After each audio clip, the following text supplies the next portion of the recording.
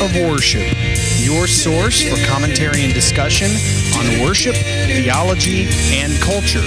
I'm your host, Dr. Jonathan Michael Jones.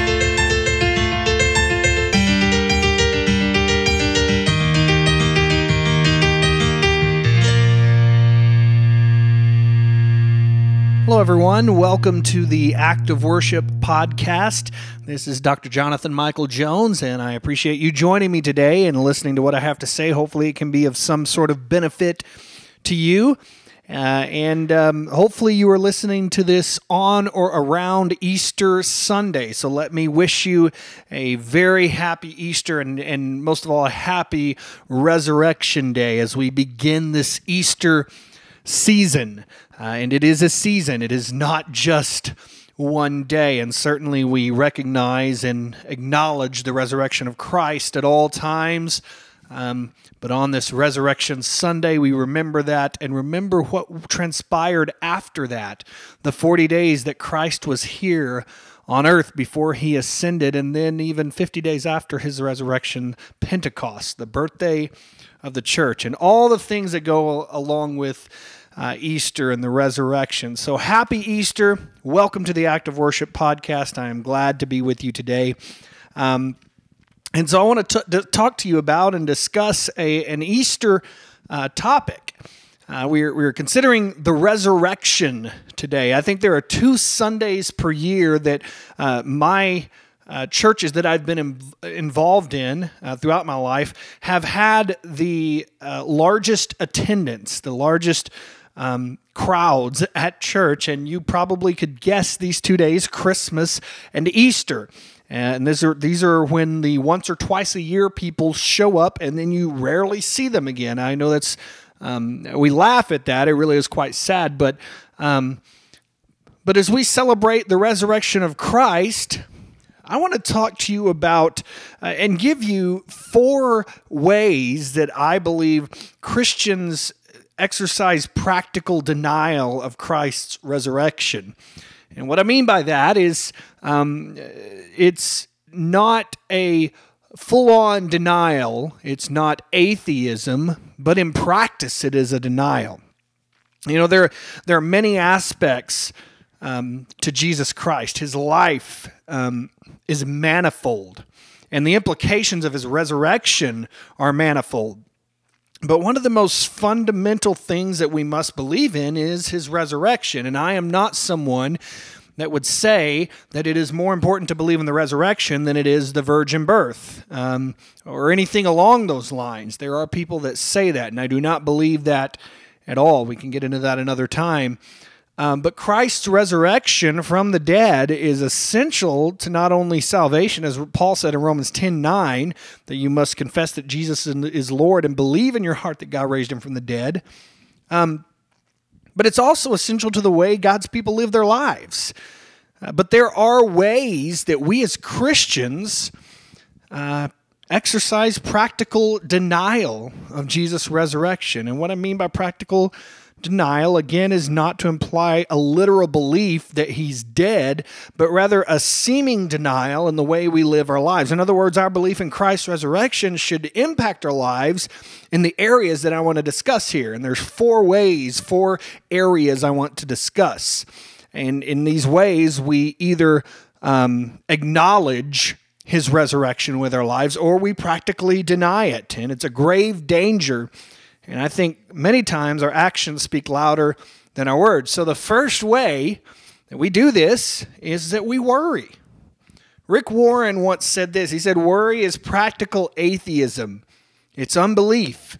It's acting like an orphan without a heavenly Father who has made 6,000 promises to you."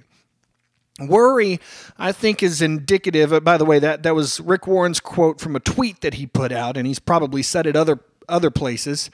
But I think worry is indicative of a lack of trust in a sovereign God. You either believe he's in control or you don't.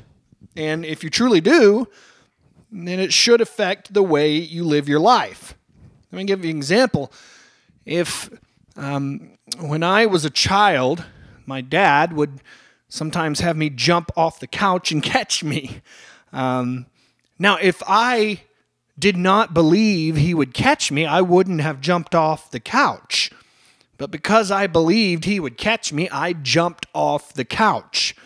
And so what does it communicate to people when we worry? It communicates we don't have a trust in God. We don't believe him. Romans 8:31, the Apostle Paul says, if God is for us, who can be against us? There are many promises of Scripture, but our actions of our lives could easily communicate a disparate message, namely that we don't trust in God and his great promises to us whom he loves.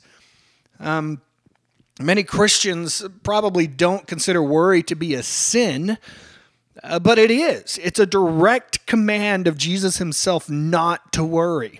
Among many other places, Matthew 6:25, Jesus says not to worry. And so if Jesus explicitly says not to do something and we do it, it is a sin. And in a similar way, Jesus tells us not to fear numerous times in Scripture. You could probably think of many situations when the disciples were out at sea and the sea was tossing and the boat was turning and Jesus said, do not be afraid when he was walking on water. There are numerous places in Scripture where Jesus said, do not fear. When an angel visits someone in Scripture, one of the first things they say often is, do not fear. And so similarly, fear it's a sin to fear. I believe one reason we are told not to fear is because there's one place or one context in Scripture that we are told to fear, and that is to fear God. I believe the reason we are told not to fear anything or anyone else is because God is the only one worthy of our fear. He is also the only one worthy of our trust, because if we place our trust in anything else, it will always fail us. So God is the only one worthy of our fear. He's the only one worthy of our trust. And when we feebly attempt to trust and fear other people or things, we effectively communicate that Jesus' commands don't matter and that we don't believe that he is alive and that he is still interceding on our behalf. Hebrews 4 says that we have a great high priest who sympathizes with us, and he is currently, as we speak, interceding on our behalf. So when we worry, it's an exercise of practical denial of the living Son of God. The second way that we often exercise practical denial of Christ's resurrection is we live without change. If we claim to be Christians, and we are who we claim to be, our lives will reveal an ongoing change, continuous changes. So while repentance certainly occurs the moment that the Lord awakens us, the moment that we come to salvation, we should also continue repenting. In other words, it doesn't stop. We repent, but we continue living in repentance. And if we believe that we're Christians because we walked an aisle and said a prayer, but there's no continuous change, it's right to assume a lack of fruit. And a person who lives in such a way might not actually be a Christian, even though they believe they are. And that's sort of a negative impact that we've had in our Western American culture in believing that, well, yeah, of course I'm a Christian because I grew up in a Christian family. I grew up going to church. I believe in God. Listen, believing in God never made anyone a Christian. And so the resurrection of Christ is not expressed practically when we live without change. And there are many professing Christians. And by professing Christians, I mean just that, people who profess to be Christians who are not actually Christians. There are many, and maybe without even realizing it. But the resurrection of Jesus needs to change us. We might not be atheists or even agnostics. Stephen Hawking just passed away recently, and he was a known atheist. He was renowned for he had a brilliant mind, and for someone to deny that he was brilliant is to live in denial. He was a brilliant man, but he was a professing atheist, and there are people who claim to be Christians but live without change, and so they might not be at the point, say, Stephen Hawking was as an atheist, or even an agnostic, where they acknowledge a higher power but just not God as we know it. But in action, they deny the resurrection of Christ because they live without change. If we live without change, we practically deny Jesus' resurrection as well as our own spiritual resurrection from death to life in Jesus Christ. The third way that we practically deny Christ's resurrection is that we live without power. So we live without change, we live without power, and this is very common. Jesus told his disciples, and effectively us, in John 14:12, that they would do and we would do greater things than even he did. There's been many interpretations of this, but the implications of Jesus' words here are manifold.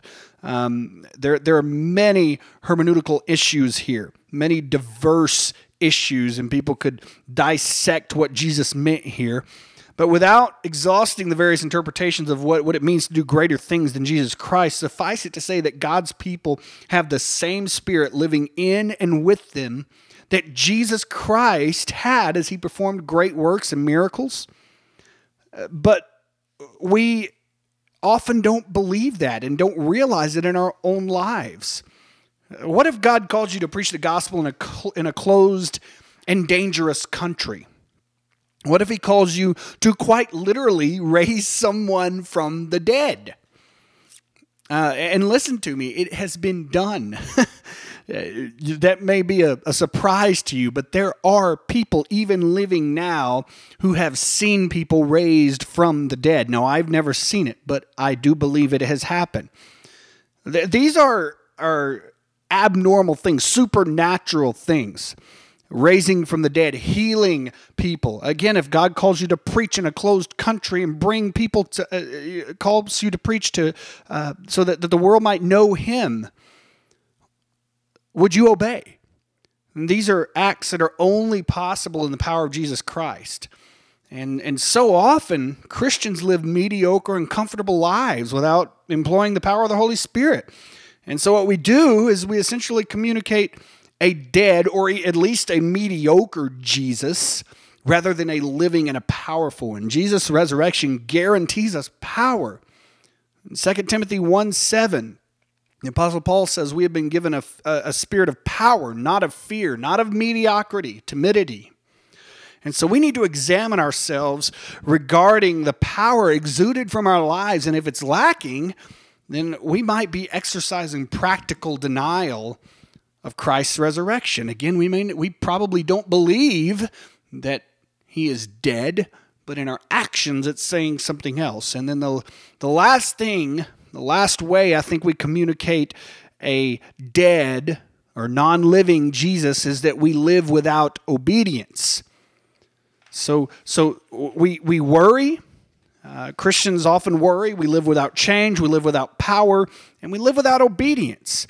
And this is connected, I think, solidly to change. If we're changed, we are going to obey.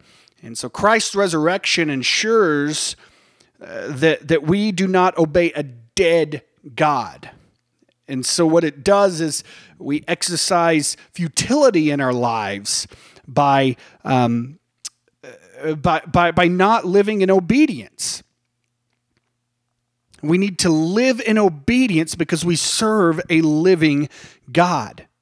We don't serve a dead God. And so if Christ is living and calling us and commanding us to serve him in a particular way, and it might be unique for different individuals, we need to obey because we serve a living God.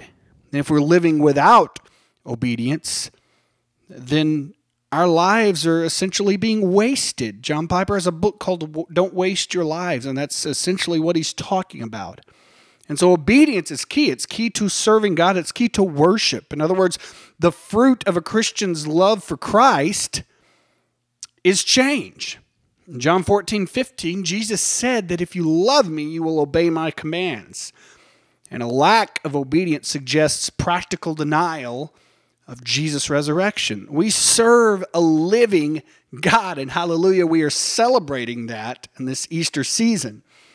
So let us be true and thankful and serving our living Christ without worry, without fear, with change, with power, and with obedience. And as we sing and celebrate of God's victory over sin and death and the power of his resurrection, we need to live in both the actual and the practical realization of Jesus' life, because we have a king who reigns eternally supreme. And so let us be people who don't live in practical denial of Christ's resurrection. But not only do we claim and profess that he is alive, but our lives and the way we live and our actions reveal it through his power and through our trust in him. Thanks for listening. This is Dr. Jonathan Michael Jones.